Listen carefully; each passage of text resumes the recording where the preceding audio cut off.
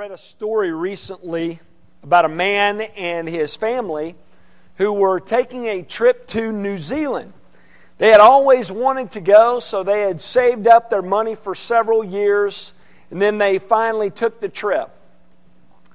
And while on the flight over there, they were filling out all the necessary customs and immigration forms. And while they were doing that, something struck them on one of the forms that they had not prepared for.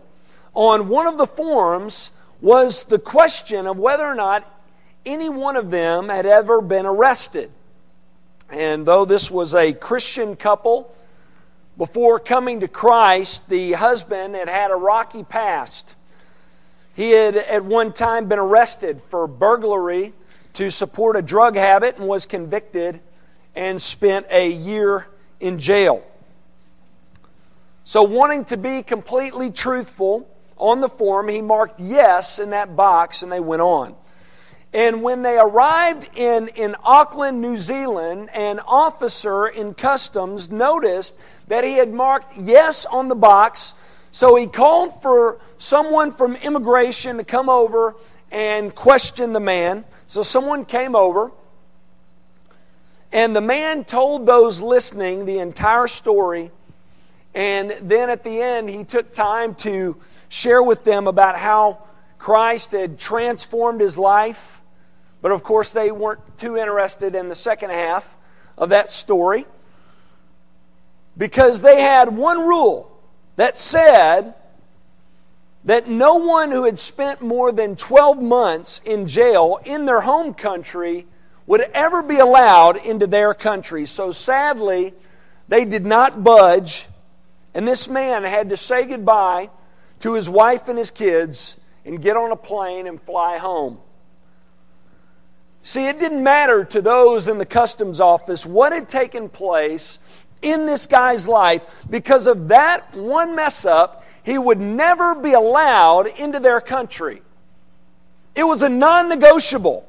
There was nothing that could be done. So this man had to leave his wife and his kids and take the next flight home. Now, that's a sad story, isn't it? But I tell you that sad story this morning to communicate a beautiful truth to you.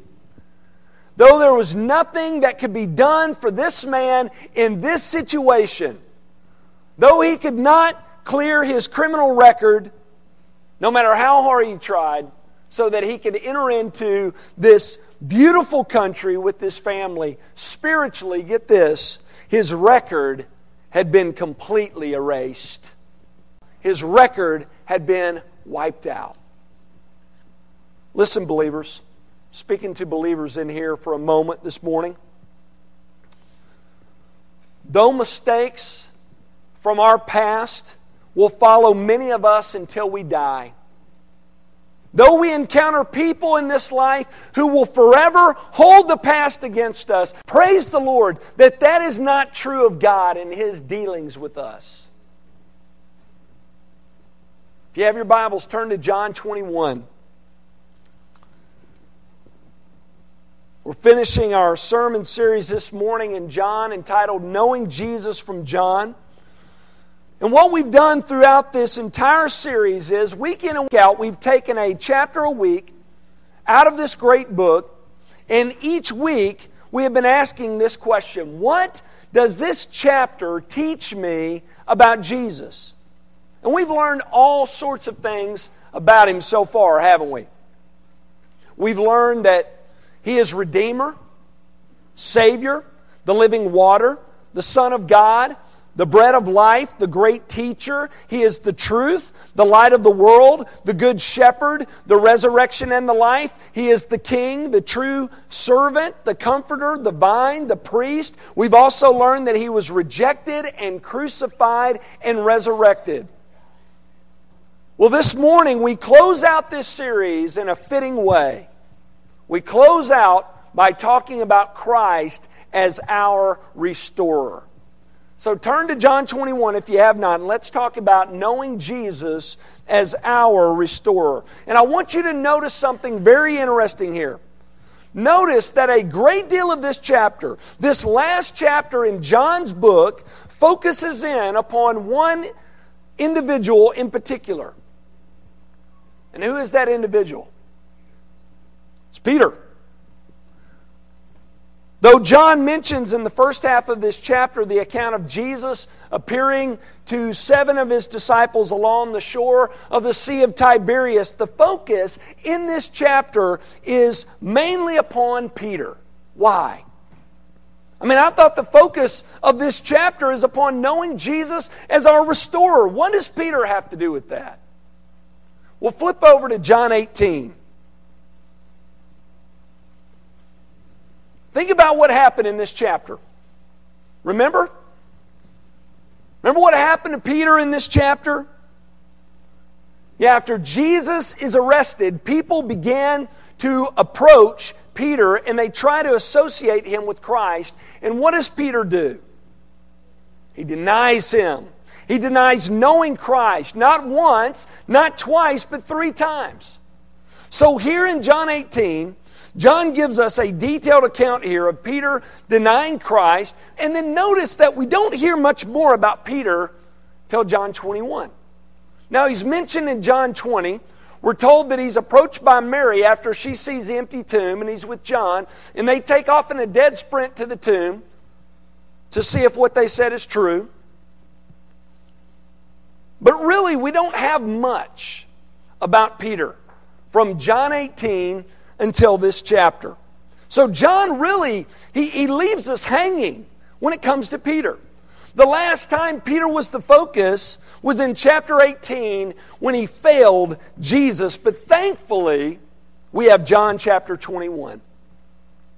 Because in John 21, John gives us wonderful closure to Peter's story by explaining how Jesus restores him. So what we're going to do for the rest of the morning is we're going to look at this story of restoration in John chapter 21, and we're going to draw out some principles, some key principles about what it takes to be restored to the Lord, and we're also going to discuss what should result from a life that has been restored. First, we learn here that to be restored, we must first be broken before God. To be restored, we must first be broken before God. In the first part of John 21, Jesus appears to his disciples for a 3rd time since his resurrection, and notice how he does it. We're told that his disciples are out on the water fishing. They're not having much success, are they? They haven't caught much of anything, and Jesus calls out to them from the shore and tells them to throw their net on the right side of the boat. We're told that when they do, they're unable to even pull in the net because of the number of fish that they catch. And after this miraculous catching of fish, they know the person on the shore is the Lord Jesus. So they go and they begin to turn the boat around to go and meet him on the shore. And notice here that Peter can't even wait. Even though there's just a little ways out, we're told that Peter puts on his outer garments. He had them off because they were hot. And look at what the text tells us. Tells us that Peter threw himself into the sea and swam toward the shore while the rest brought the boat in, dragging this net full of fish behind. And when they get to Jesus, he has breakfast waiting for them. And it's a nice breakfast of fish and bread. Now let me ask you this. How many of y'all had fish and bread for breakfast this morning? I had a granola bar. But I bet it was pretty good. But look at chapter 21, verse 9. John tells us, when they got on land, they saw a charcoal fire in place. Now remember that charcoal fire, okay? With fish laid out on it and bread. So they get to land and they go over to Jesus and he has a charcoal fire in place with fish and bread for breakfast. Now notice in particular that charcoal fire. It's not by coincidence that John makes mention of this. There's another time in Scripture when a charcoal fire is mentioned. You know where that is? John 18. Flip back to John 18 again. Look at verse 17. John 18, beginning in verse 17. The servant girl at the door said to Peter, "You also are not one of this man's disciples, are you?" He said, "I am not." Now the servants and the officers have made a charcoal fire because it was cold, and they were standing and warming themselves. Peter also was with them, standing and warming himself. Verse 25, skip on down. Now Simon Peter was standing and warming himself. So they said to him, "You also are not one of his disciples, are you?" He denied it and said, "I am not." One of the servants of the high priest, a relative of the man whose ear Peter had cut off, asked, "Did I not see you in the garden with them?" Peter again denied it, and at once the rooster crowed. So around a charcoal fire in John 18, Peter denies Christ 3 times. And notice here in John 21 that he finds himself around a charcoal fire once again, and again, this is not by accident. Jesus has arranged this scene for Peter to take Peter back to the events of John 18, back to this error, back to when he had failed him. And notice what he does. Look at chapter 21, beginning in verse 15. When they had finished breakfast, Jesus said to Simon Peter, "Simon, son of John, do you love me more than these?" Now let's stop there for a minute. Let's focus in on that phrase, "Do you love me more than these?" This has been interpreted in a number of ways. Some have interpreted this to mean that Jesus is talking about the fish. He's asking Peter, "Do you love me more than the fish you're eating?" But I don't think that's on point. A few more commentators believe that Jesus is asking Peter, "Do you love me more than your buddies? Do you love me more than you love your friends here?" And I really don't believe that's on point either. I agree with the commentators who say that what Jesus is asking here is, "Peter, do you love me more than these disciples love me?" Let me explain the reason why I believe that's what Jesus is asking here. Because throughout Jesus' earthly ministry, Peter has possessed this overconfidence bordering on arrogance when it comes to his devotion to the Lord. Look at Matthew 26, verse 31 through 35. Flip over to Matthew 26, 31 through 35.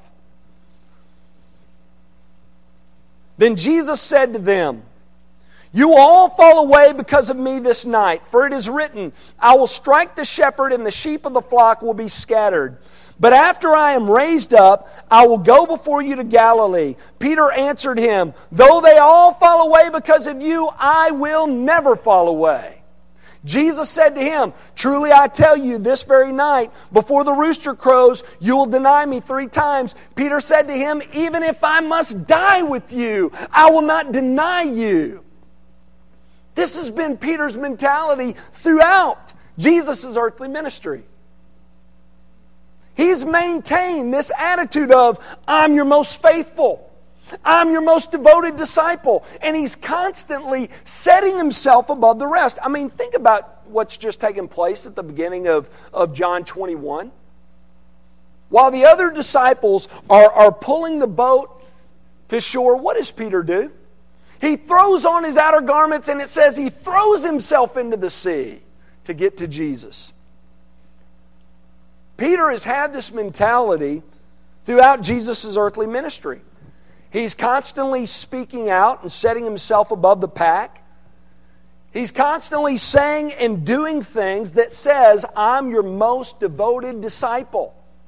Though everybody else falls away, Jesus, not me. I'm with you till the end, till the death." So Jesus recreates this scene in John 21, and he asks Peter, "Peter, do you love me more than these?" And notice he doesn't ask him once or twice, but 3 times. Now, isn't that interesting? And I know the debates that go on about the interchanging use of the word love. phileo and agape, and we're not going to get into that. What I want to focus on is this. In chapter 18 and in chapter 21, we have a charcoal fire and 3 questions addressed to Peter.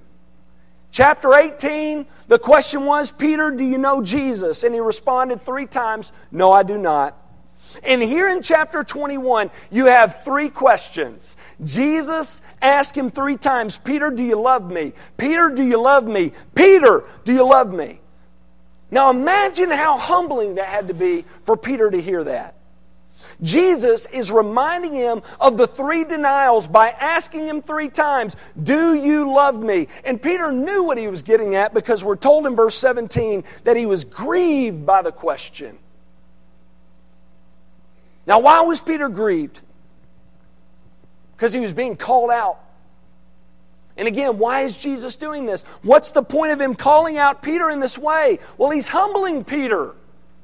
He's breaking Peter. He's showing Peter his need. Though it seems as if Jesus is being too hard on Peter and kicking him while he's down, he is in fact teaching Peter a valuable lesson. He's showing Peter what it takes to be his disciple. He's showing him, if you want to be restored, if you want to be my disciple, if you want to follow me and live for me and be devoted to me, you have to first be broken before me. You have to come to the end of yourself. This mentality that you can be who God has called you to be and live how God has called you to live through your own personal efforts and devotion, Jesus says you got to put that down. You got to do away with that. You have to come to the end of yourself. You have to view yourself as shipwrecked and stranded and completely in need if you are going to be restored to me and used by me. And folks, the same is true of us. It is. This is one of the great paradoxes of the Christian faith. Listen to this. For you to be useful to God, you must first be broken before God. And we see this in Peter's life.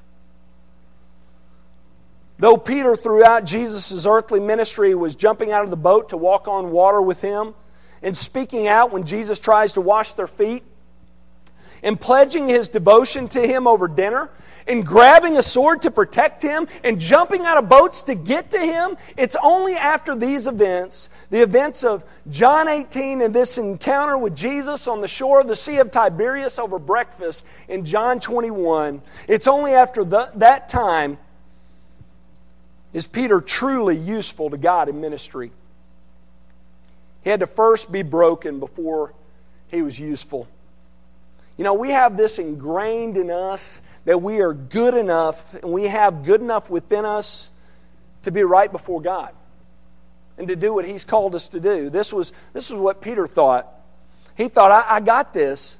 He said, Jesus, if it's up to me, I'm going to follow you till the end. I'm going to follow you till the death. Well, folks, get this. Peter thought that he had things in the bag. He thought he had the ability to follow Christ on his own, and notice the results. He ends up denying Christ, and he ends up separated and estranged from Him. We learn from Peter here that we cannot do it on our own.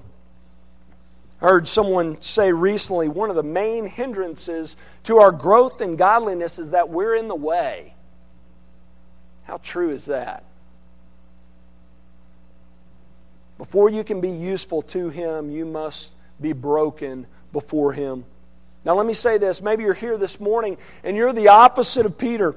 You feel like you're not someone who's very qualified to serve the Lord. Maybe you've said to yourself at one time or another, God could never use me. I have nothing to offer. I'm average at best. I'm insignificant and ordinary. Well, here's the good news for you guys. If this is you, you're in a good spot. You're well on your way to a fruitful life. If you're thinking along these lines, if you're reasoning in this way, you are the very type of person that God delights in using. The opposite is also true. If your mentality is, here I am, God, to the rescue, I'm here to improve upon your kingdom work with my giftedness. If you come with your religious resume in hand and think that God would be fortunate to have you on the team, know that you're the least likely person to be used by God. God breaks those types of people, or He passes them on by. God has very little interest in using the proud and the pompous, the overconfident and the arrogant. He delights in working in and through the unlikely and the broken to accomplish His kingdom work. So we learn here that before we can be restored to God and useful for Him in ministry, we must first be broken before Him. Second, after being broken, what should result is a willingness to be used by Him. So first, you must be broken before Him, and then second, you must allow yourself to be used by God. Notice in verses 15 through 17 that while God is humbling Peter, at the same time He's commissioning him. First, He shows him his need, and then He commissions him. Notice 3 times Jesus says, "Feed my lambs, tend my sheep, feed my sheep." Let's take a moment to just camp out here. Focus on that phrase, feed my sheep. Notice here that God is calling Peter to be a shepherd, isn't He? To be a pastor.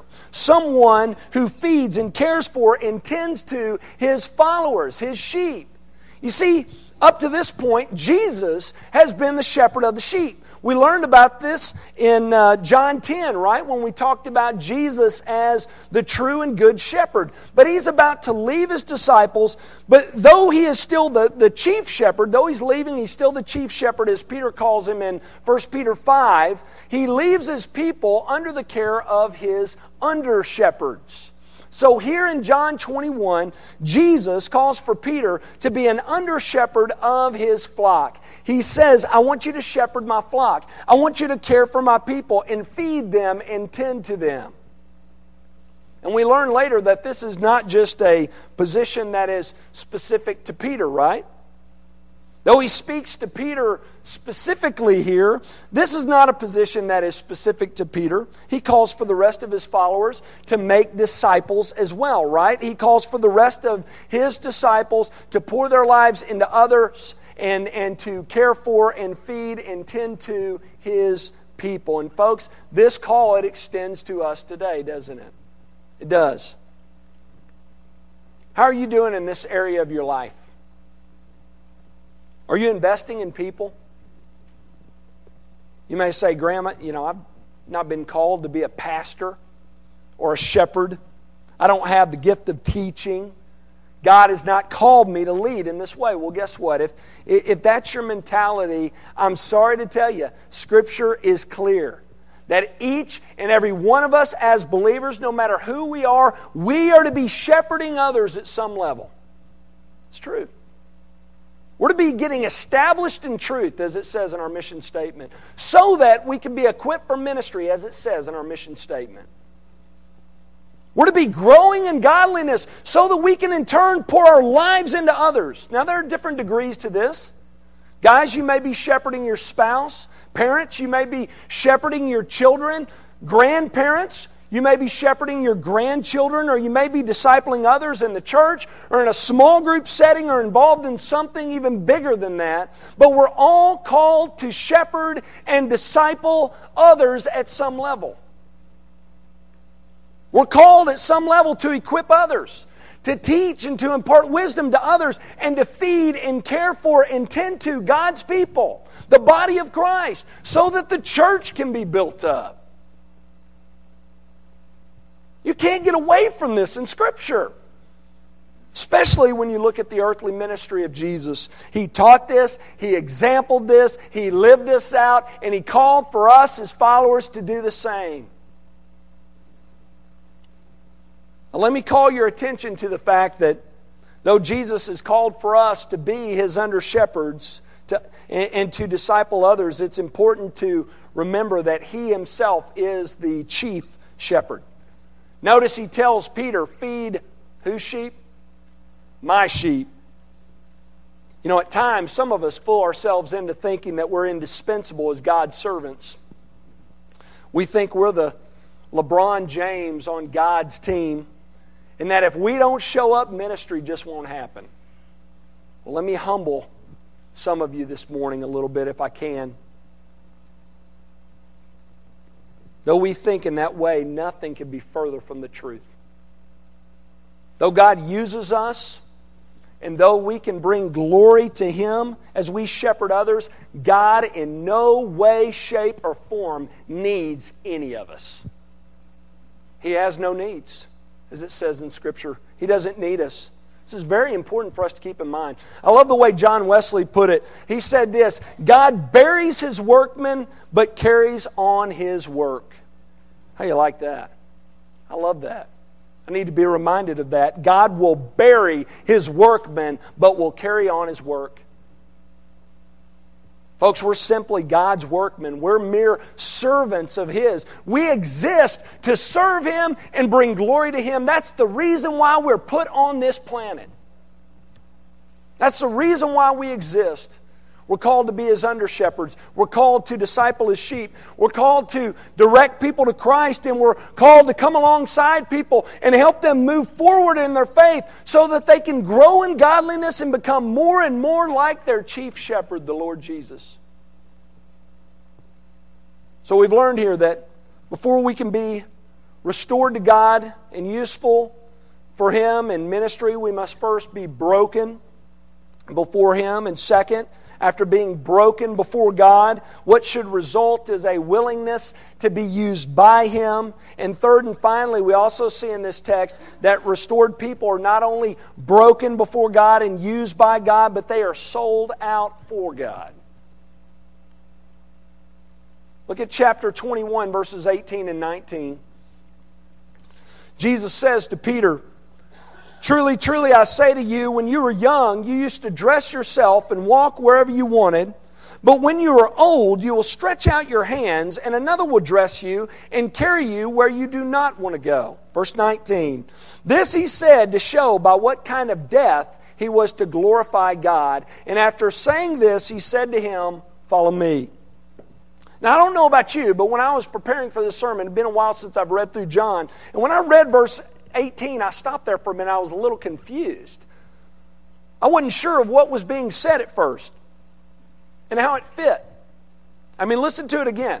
What does Jesus mean when He says, when you were young, you used to dress yourself and walk wherever you wanted, but when you're old, you will stretch out your hands and another will dress you and carry you where you don't want to go? What does He mean here? How does that fit? Let me ask you this. If you put that verse out by itself and just hung it out there by itself without any context around it, would you know what Jesus is saying to Peter? It'd be hard to tell, wouldn't it? Without the context. That's why it's so important that we read and understand Scripture within the context in which it was written. Look at verse 19. Verse 19 makes it clear.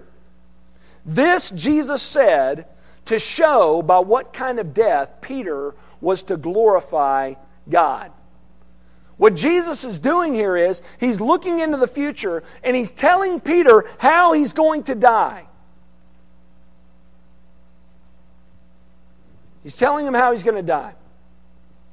Now, how is verse 18 describing how Peter is going to die? Well, as you do a little digging and studying, here's what you find. First, how many of y'all know how Peter died? Anybody know? Just shout it out. Yeah, he was crucified, right? He was crucified upside down. That's exactly right. Now, knowing this, let's look at the description again. Jesus says you will stretch out your hands.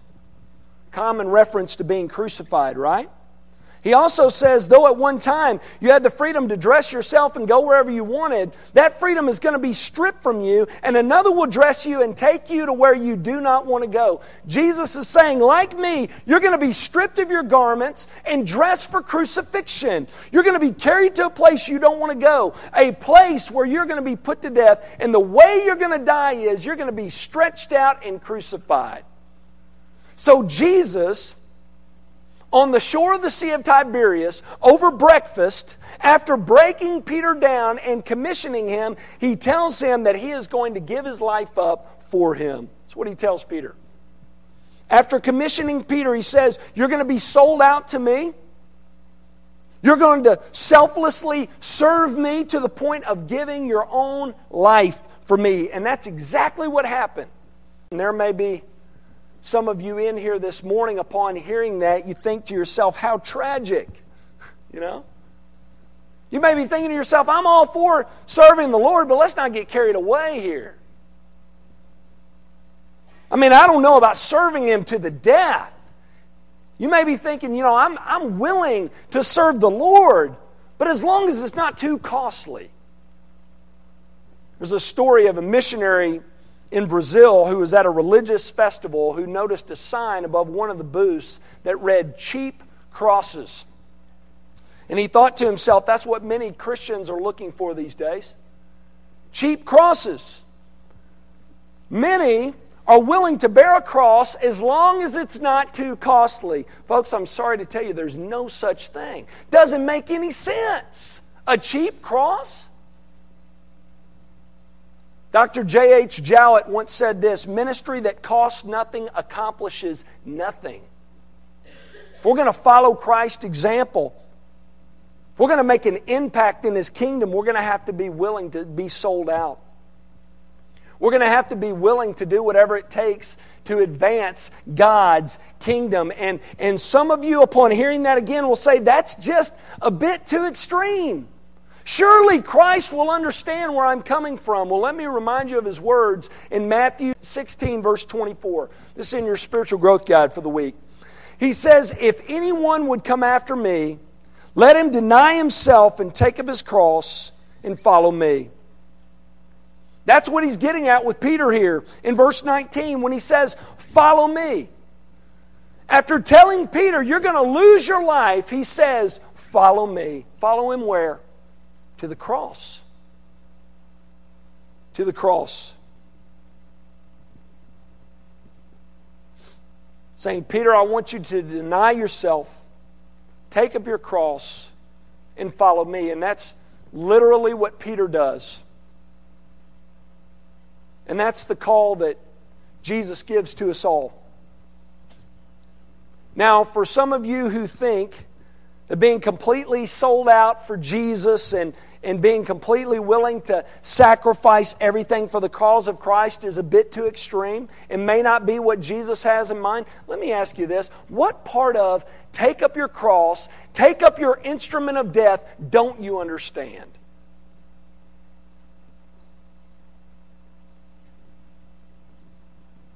There's a great song that we listen to in the car with our girls called Willing. And this song really gets at this. In this song are these lyrics. It says, may I be willing to pay the price. May I be willing to sacrifice everything for the cause of Christ. Folks, this is when your faith gets real. When you deal with this question. You want to know if you're serious about serving the Lord, how you answer this question will make things crystal clear. Are you willing to pay the price? Are you willing to sacrifice everything for the cause of Christ? Those who have been restored and made right with Him respond to this question like Peter. Now, I'm not saying you'll all suffer the same fate as Peter. That's not what I'm saying. I don't know what God will call you to give up in your life. But what I am saying is this. God's people are those types of people who are sold out for Him. God's people are those types of people who are willing to pay the price and willing to sacrifice everything for the cause of Christ. So let me ask you this. Am I describing you this morning? Is this true for you?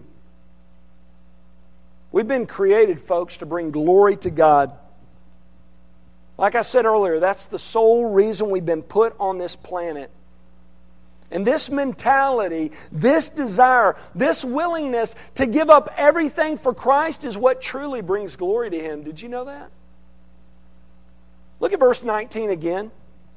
We're told here that Jesus, by talking about Peter's death, was showing Peter, what does it say? He says he was showing Peter what kind of death he was to glorify God. Wow. Jesus is saying that Peter in his death is going to bring glory to God. Now, how does that happen? I'll tell you how. By Peter being sold out for Christ, by Peter being willing to and even giving up his life for the Lord Jesus, he showed those around him that a relationship with God and a life lived for Him through Christ is more precious than anything else. And folks, that's how you glorify God. You glorify Him when you live a life that's sold out for Him. You glorify Him when you live your life to prove that He is more precious than anything else. That's how you glorify God. That's what we're put on this planet to do. Maybe you're here this morning and these things are not true of you. You've not been broken before God. And as a result, you're not being used by Him and you're not living a life that is sold out for Him. Maybe up to this point, your life, your attitude has been similar to that of Peter before his denial in John 18. Maybe you've thought to yourself, there's something you bring to the table when it comes to your spiritual life. Maybe you're thinking, I'm doing the best I can and surely God will be okay with that. If this is you, this is my prayer for you this morning. And you may think it harsh, but I believe it to be necessary. I pray God breaks you this morning. I pray that He would humble you in every way. That He would bring you to the end of yourself and show you your sinfulness and your need of a Savior.